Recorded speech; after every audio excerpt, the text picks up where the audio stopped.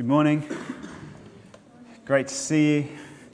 Great to see many of the white people in our congregation back from holiday, looking slightly less white. Hope you had a great time.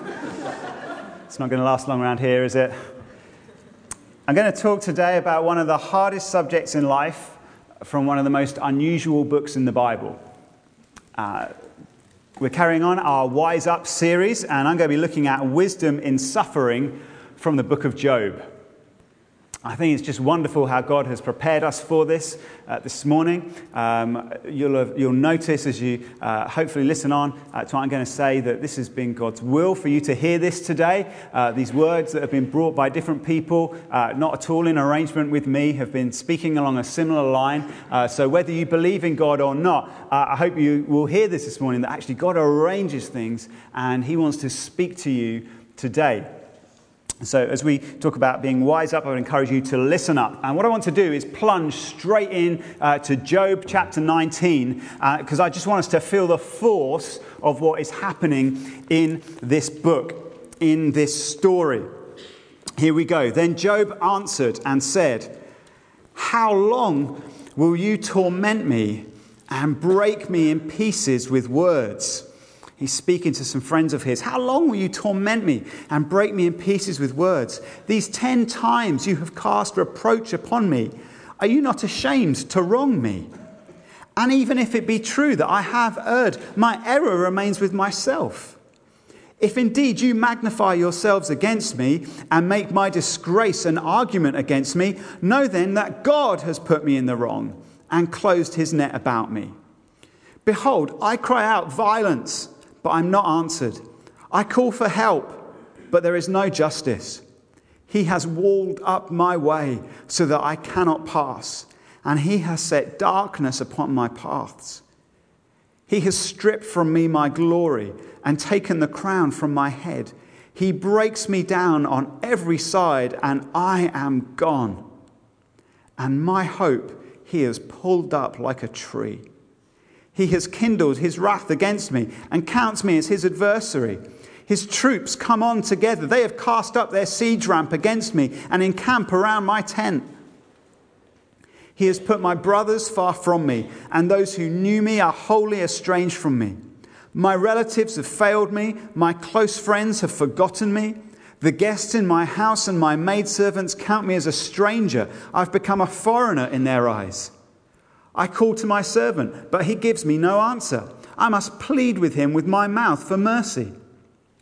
My breath is strange to my wife, and I'm a stench to the children of my own mother. Even young children despise me. When I rise, they talk against me.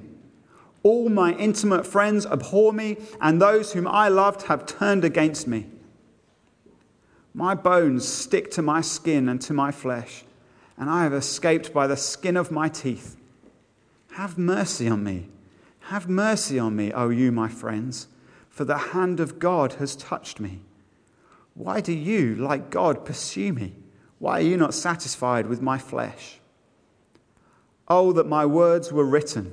Oh, that they were inscribed in a book. Oh, that with an iron pen and lead they were engraved in the rock forever.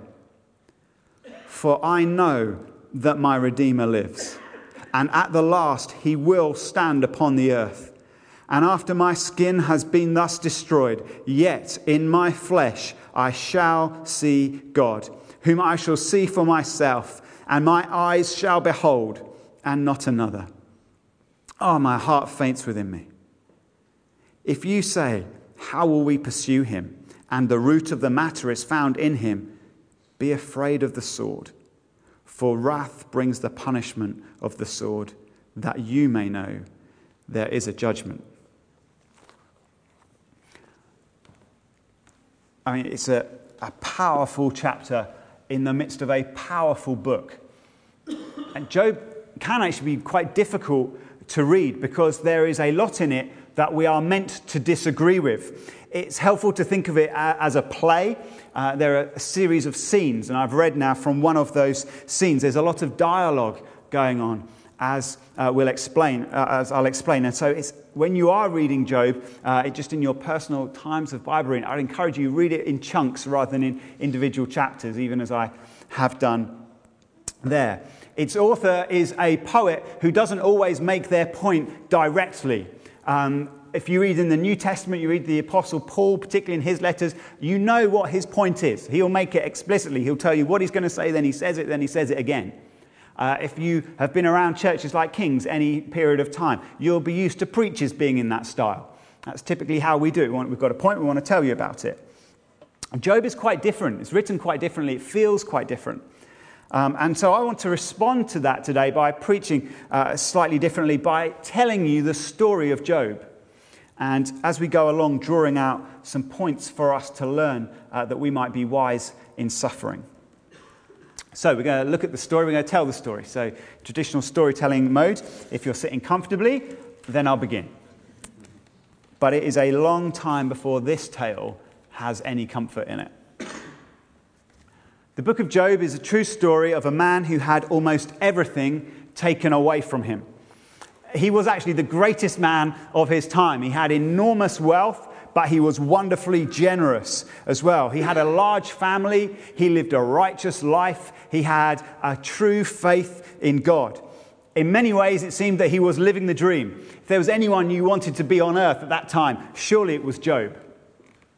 But one day, as the cliche goes, the dream became a nightmare. It started like any other Monday would for him. His children had gathered at the home of his eldest son to eat together, and his flocks and herds, which were enormous in number, were being taken care of. And then disaster struck. Bandits raided his land, taking away his animals and slaughtering his servants who were looking after them. Fire fell from the heavens, wreaking more destruction. And most tragic of all, a storm destroyed the house where his children were staying, killing them all. Messengers came to Job from each one of these scenes of destruction, bearing the terrible news. And horror and grief and bewilderment hit him, and he sank to the floor and mourned. And as he did so, he worshipped God. Naked I came from my mother's womb, and naked I shall return, he said. The Lord gave, and the Lord has taken away. Blessed be the name of the Lord. He remained on the ground a long time, unable to move, just overwhelmed by what had happened. As he sat there and these thoughts ran through his head, and he felt an itch, first in one part of his body and then another part, and then all of a sudden all over him as sores and boils began to erupt all over his skin. And the itching of it made him want to scratch it. And as usual with these things, when you scratch the itch, it gets worse, but you can't stop. And his entire body was filled with this irritating but also agonizing pain as his flesh began almost to corrupt before his very eyes. There was now no relief for him. He couldn't sleep. His mind was full of everything that had happened. Misery and agony had infested every part of his life. He describes all kinds of pain in what we've just read in chapter 19. He experiences physical pain. He says, my bones stick to my skin and to my flesh, and I have escaped by the skin of my teeth. He's saying, I'm barely alive. Social pain. Those who knew me are wholly estranged from me. He describes all the kinds of people he would relate to and how none of them now will relate to him. The mental pain of all of this. He says to these friends who are with him, how long will you torment me? He says of God, he has set darkness upon my paths. And then those three they climax and they cause spiritual pain. It says, know then that God has put me in the wrong and closed his net about me. He has kindled his wrath against me and counts me as his adversary. I want us to take this very simple point from Job, and it's this. Suffering happens. You are going to suffer. If you haven't already, you will. Even if you have already, it may happen again. Because we believe in a God who can bless in any and every way, and because we live in a culture which considers hardship to be abnormal, it can be tempting to deny that we are suffering or that we ever will be, or that we ever will. I've said words like that. I don't often hear that preached. It's not usually the kind of books that I choose if I'm choosing some Christian books, like here's how everything may go wrong. And we have this knowledge, don't we, about really everything. We know what we should eat to live well. We know the practices that we should do to keep our minds sound. We know how we should work efficiently and all these kind of things. And that means that when suffering comes, there can almost be a cloud of guilt that it's somehow our fault. And maybe sometimes it is. But I just want you to hear this, that in this life there is trouble. There is suffering. Job's story, along with much of the rest of the Bible, tells us that this world is not as it should be, and that there are powerful forces opposed to us, and so we will experience suffering. I'm not expecting a lot of amens at this point. I'm not expecting you to kind of cheer that. But it's my job as one of the guys who pastors you to tell you this and prepare you for it. God's word is full of this, and we often don't hear it. We skip on quickly to but it will be okay. And I will get to that. But I'm just wanting to labor this point, and Job helps us.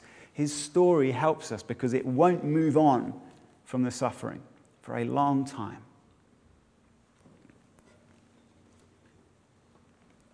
Job was fully aware of his pain, but there was something else going on that he did not know about. But when we read the story of Job, we find out about. And so it's one of the tensions that you experience as you read the book. You know what's going on more than he does. A few days before all these terrible things happened to him, in the courts of heaven, the accuser had come before God and told God that Job, with all his prosperity, only worshipped God for what he got from him. He says, look at Job, he's loaded. Of course he worships you. He says, stretch out your hand and touch all that he has, and he will curse you to your face. That is the accusation made against God and against Job. And so calamity falls upon Job, the destruction of his property, the death of his loved ones. But he proves the accuser wrong with his worshipful response. So then another accusation is made. All that a man has, he will give for his life. Stretch out your hand and touch his bone and his flesh, and he will curse you to your face. Back on earth, this second round of suffering broke Job's wife. Curse God and die, she says to him, with words that we realize aren't entirely her own. But even in all his agony, Job again refused. Shall we receive good from God and not evil? He says. In all this, we're told, Job did not sin with his lips. News of Job's suffering, as you would expect, travelled quickly. And 3 friends of his arranged to meet with him, hoping to bring him some comfort. And they met together and then travelled to see him, and they were staggered by the sight of him. He was unrecognizable from the man that they had known. He was seemingly ruined in every way, and such was the sight of him that all they could do was they just, in silence, sat with him 7 days.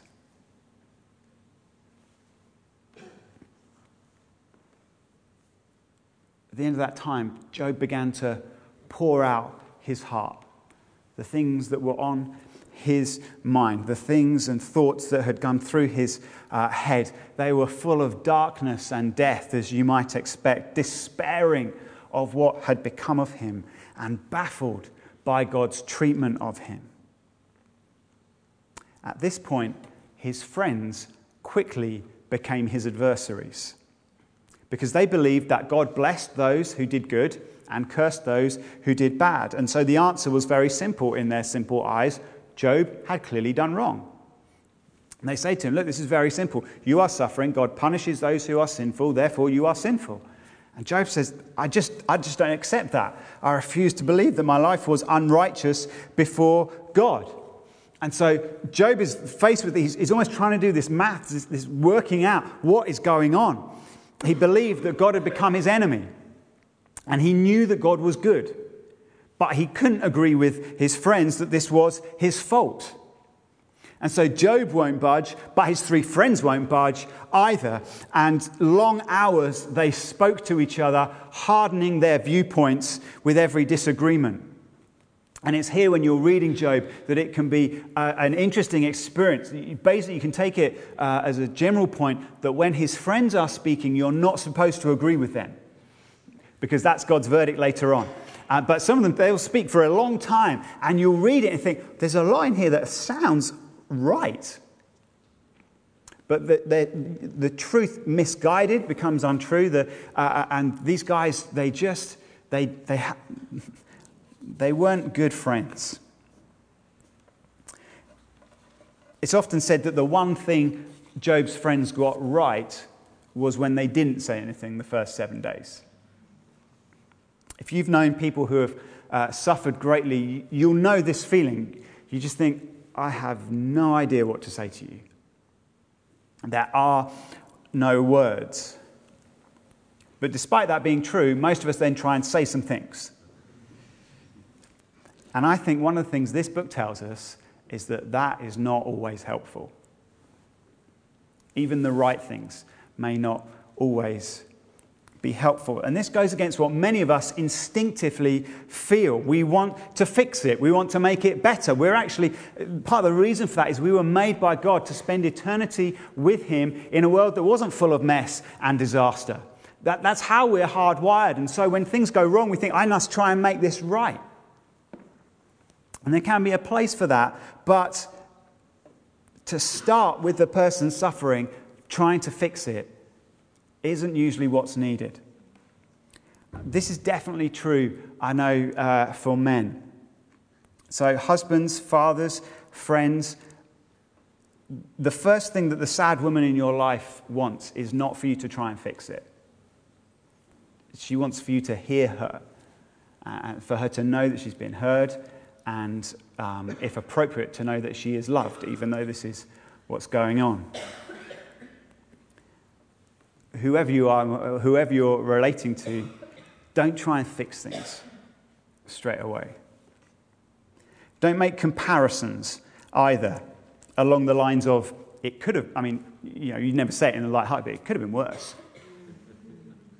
Just look at those other people, how they're suffering. Come on. This destroys the validity of what someone's experiencing. This tells them that all the pain and all the agony that they are feeling is either not real or not right. And that is of no help whatsoever. And the logic of that is it assumes that there is only one person on earth at any time for whom we can feel sympathy for, the person who somehow we've calculated is suffering the most right now. If that's the logic of that comparison. If you say, it could be worse. Okay, well, I must find the worst person then. And when I find them, I can, try and have some sympathy. But that's not what life is supposed to be like. A 6-month-old child cries at everything. And a 6-year-old will come home from school and tell you they've had a hard day. And so will a 16-year-old when they're heartbroken, and so will a student when they've got an essay to write, and so will a 40-something whose job is at risk, and so will a pensioner whose body is failing, and so will a widow in Syria, and so will an orphan in Malawi. At what point is suffering legitimate? When we're comparing everything to try and help one another. I don't think that helps at all. The worst case of this, of course, for those of us who are Christians, when you then say, well, of course, Jesus really suffered, and he really was innocent. And that is of no help whatsoever. So don't try to fix it, don't compare it, and don't try to give explanations for why bad things happen, as if philosophy could console anyone. This is the first of 2 talks I'm doing over the summer. The next one on the 23rd of August, I will be looking at, does God give us answers in Job to the question of suffering? So I'm not saying it's illegitimate ever to think about these things. But again, the grieving person, even if they say, why is this happening, isn't, and I'm speaking mostly to myself and other people who like preaching it, they're not asking at that point for you to give a philosophical explanation of why there is suffering in the world. If they're weeping and saying, why is this happening? If you say, well, I can actually give you a quite good answer to that, that's not going to dry the tears of anyone. This includes, I think, not talking right there and then about how God can use what's happening. Romans 8:28 is true. For those who love God, all things work together for good. That is true, wonderfully true. I think most times it's not what you need to hear at the beginning of grief. Ecclesiastes 3 verse 4 says that there is a time to weep, a time to mourn. And Romans 12:15 tells us, weep with those who weep. Now there is a place for encouragement, for challenge. I'm going to even do some comparing later on in this preach because I'm not speaking to you individually at this moment. And so there are times when we have to do that, and it's right in a process of grieving or a process of suffering. But the main thing I think to do when people we know are suffering is just to offer to be alongside them. The other thing you can do, and you should do, is to pray for them. Not necessarily whilst you're with them, but you can go to God by yourself and pour out your heart to him for what's going on and say all the things which perhaps if you said alongside them would damage them or confuse them. You can take them to God directly. The Psalms give us huge resource to do this. Things like Philippians 4 says that I'm going to rejoice at all times and bring my prayer requests to God, and he will grant me peace. You can pray that for yourself and for others. You can pray things like Isaiah 42 when God said, I will protect you, even when the rivers seem to be coming over you, even when flames seem to be coming around you. God says, I'll keep you safe. You can pray those things. But I think in the immediate, we have to just be with people. Thoughts like these never crossed the minds of Job's friends. They were just going to fix this by telling you off. They kept making their accusations. Job kept pleading his innocence. And as this went on and their exchanges grew more stormy, another storm began to brew. The clouds began to roll in to where they were, and the air grew tense, and then the wind began to whip. And now they were raising their voices, not just because they were strongly disagreeing with one another, but because that was the only way in which they could be heard. A young man tries to join their debate, but despite his youthful confidence, he had nothing new to contribute. And so there's 4 people who have been speaking to Job, and a storm blowing, and they've been talking, and suddenly they are silenced from within the storm. In a whirlwind, God speaks. God comes to Job and speaks to him. Who, God asked, was more qualified to rule all things? Job, or the one who made all things and sustains all things? Who can face down the fiercest creatures? Another creature or the Creator? God does little to directly answer what Job and his friends have been talking about. He certainly doesn't come as the person who's going to be asked questions of. He asks the questions. He comes as the great judge and declares his might and his glory and his righteousness. And Job says, yes. That, Job says, is what I have been waiting for. See, Job had always known the answers that God asked him questions about. Who is qualified to rule? Who can face down even the fiercest creatures and enemies? Job has always known those answers. But it's now as he meets with God that the answer is finally settled for him. He says, I had heard of you by the hearing of my ear, but now my eyes see you. Therefore I despise myself and am comforted in dust and ashes. It's in Job 42, and that word sometimes, I repent in dust and ashes, but I think the meaning actually is Job is comforted at that point. This was the comfort he needed all along, the presence of God. 36 times in this book, he says, I want to speak with God.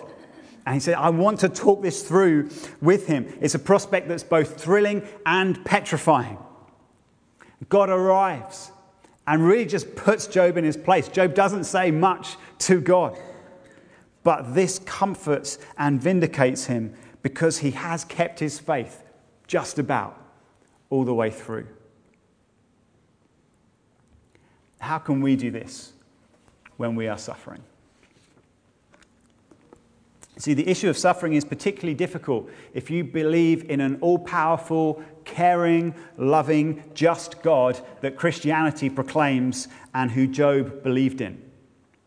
Atheism has plenty of other philosophical problems that it can't really solve, but this one is easily dealt with if you're an atheist in theory, if not in experience. But there's no real meaning to anything.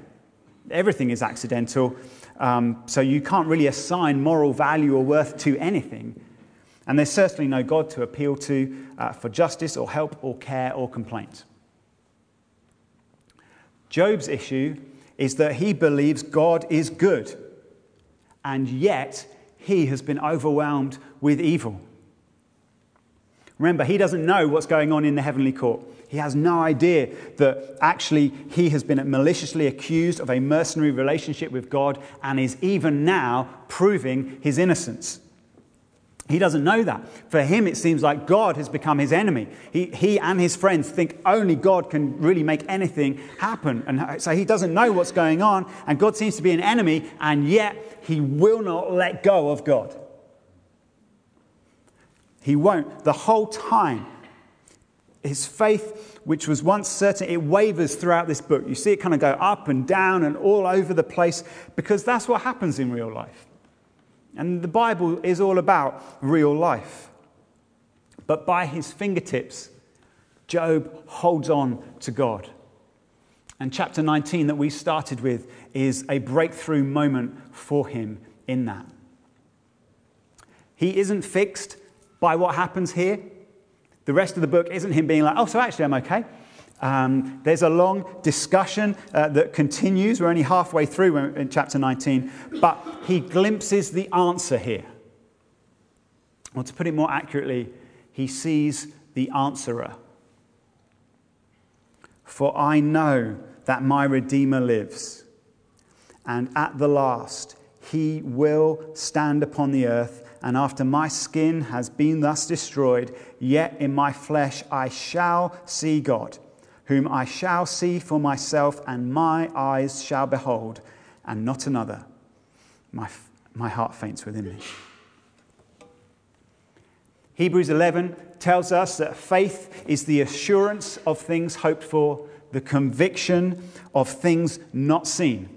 This is a moment for Job of fought for faith.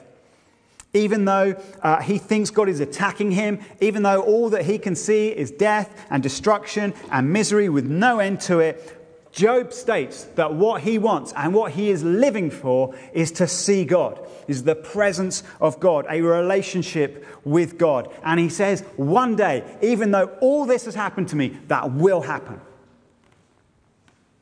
The force of this realization is so great, so profound, it makes him real. He almost, I think he's staggered by it. It's like this blast of light, of insight comes into him. And that's why he says, my heart faints within me at the prospect and the promise that this is going to happen. He talks about his Redeemer.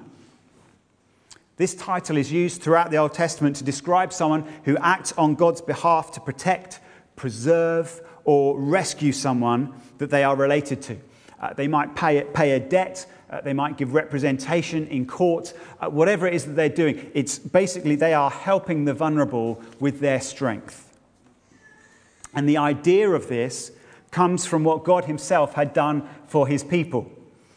In describing his rescue of Israel from slavery in Egypt, God says this in Exodus 6, I am the Lord, and I will bring you out from under the burdens of the Egyptians, and I will deliver you from slavery to them, and I will redeem you with an outstretched arm and with great acts of judgment.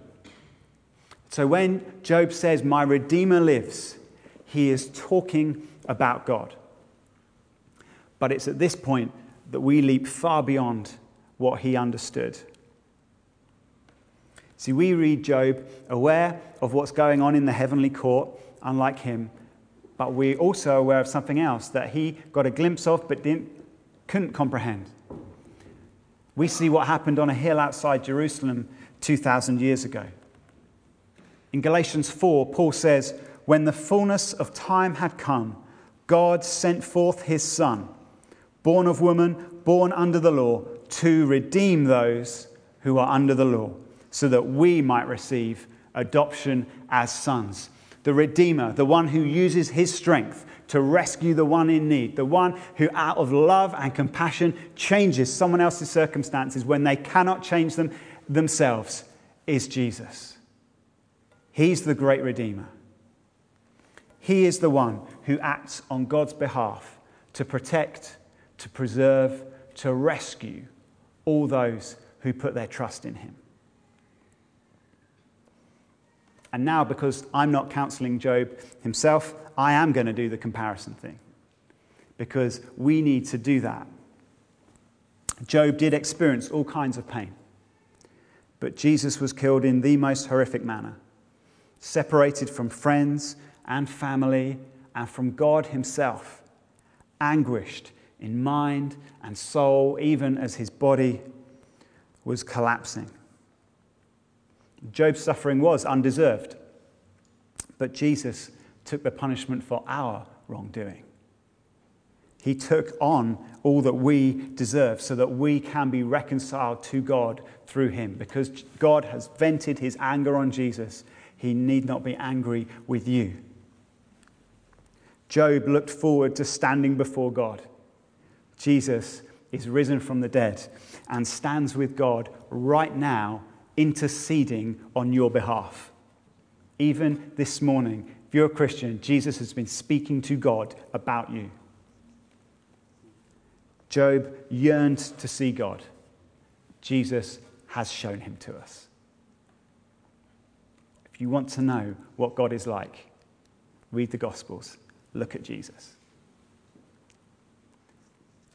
And it's when we do this, when we set our eyes on him, we can have faith that survives the worst of times. Discussing the problem of suffering in his book, The Reason for God, Timothy Keller concludes, if we again ask the question, why does God allow evil and suffering to continue, and we look at the cross of Jesus, we still do not know what the answer is. However, we now know what the answer isn't. It can't be that he doesn't love us. It can't be that he is indifferent or detached from our condition. God takes our misery and suffering so seriously that he was willing to take it on himself. And so this means for me there is there's like a three-stage process in my thinking. First point, God gave his Son for me to rescue me from the eternal consequences of my sin. So, point 2, he loves me and is infinitely good to me. That is the greatest, most loving, most wonderful thing that anyone could have done for me, to rescue me from the consequences of my sin forever and to bring me into a relationship with him. And God has done that. In Christ, God has made the way for that to be done for anyone. Point 1. Therefore, point 2, he loves me and is infinitely good to me. So, point 3, anything that suggests he doesn't love me and isn't infinitely good to me is wrong. It is wrong because it cannot have a veto over the cross. Whatever I am thinking or being told to think, whatever I am feeling, whatever people around me are feeling, whatever is happening in my life or around my life, nothing can change the conclusion that the cross has given me, which is that God is loving and infinitely good. And this is faith. Looking at Jesus and trusting in God and his goodness despite what is happening to us and around us. It's not pretending those things aren't there. It's just not allowing them to have the final word, because that is God's plan for history. Right now, I know I'll be saying that, and some of you are like, I can barely see him. I'm not sure I can see him. Your eyes are full of tears. There just seems to be darkness in your whole life. Job only saw a glimpse, and it was enough. Today, maybe you've just seen a glimpse, possibly even for the first time, or you've been reminded and you've seen him again. God is stirring faith in you. This faith enables us to prepare for and cope with suffering. It enables us to be sober in our preparation and not hopeless when it happens. Because, I am going to make a comparison here, Jesus has won an eternal life of joy for us, compared to which our suffering now has been declared to be light and momentary. Your suffering may not feel either of those things right now. The Bible says it is compared to what is to come. It's not that it's small in comparison. And this means that we don't have to pretend that we won't suffer, that we can't suffer, that those we love aren't suffering, because Hebrews 4 tells us this. We do not have a high priest who's unable to sympathize with our weaknesses, but one who in every respect has been tempted as we are, yet without sin. Let us then, with confidence, draw near to the throne of grace, that we may receive mercy and find grace to help in time of need. You can do that. Only Christianity enables you to do that, because God has come to us, lived in weakness with us, taken the consequences of our sin on us, and given us all of his goodness. He is our Redeemer. The book of Job ends with both God and his servant vindicated, and all their accusers, human and otherwise, have been thoroughly rebuked. And on top of this, to make the point, God restores to Job all that he had lost: family, friends, health, and wealth. But what mattered most, what he had never quite lost, what was now larger than it had been before, was his faith in God.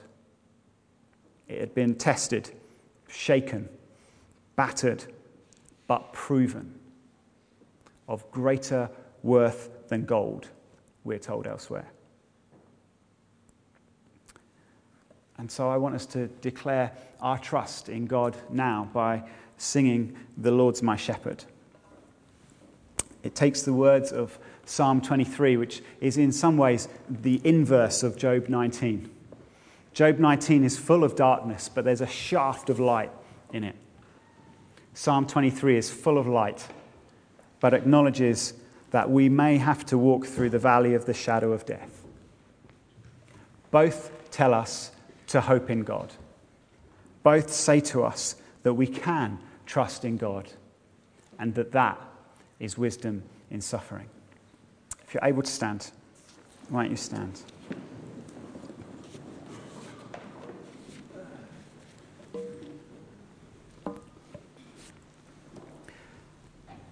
These aren't small or light things that we've talked about.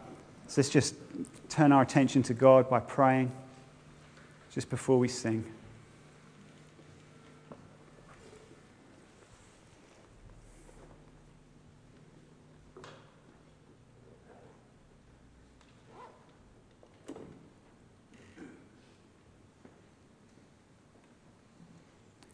I hope you have felt the comfort and the encouragement of God today, because he has been saying it to you since the moment you came in this room.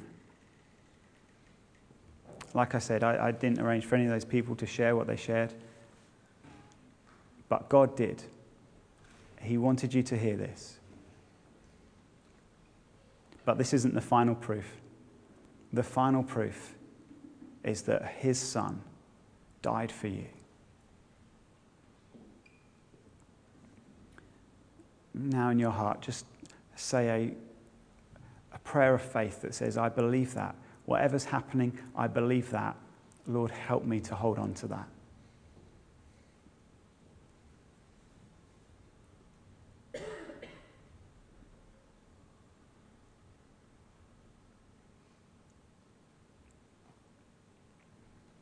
You may not be a Christian here. This may seem strange or unusual, but maybe also today suddenly compelling.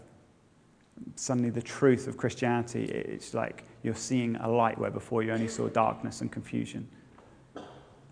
That's true. I want to encourage you to come to God. I encourage you to sing the words we're about to sing and to state them as true for the first time. If you do that, I'd love for you to come and speak to me afterwards or to go up the stairs to the ministry team. They would love to speak with you. Each one of us, wherever we come from, whatever we're going through, let's sing now that God is our shepherd.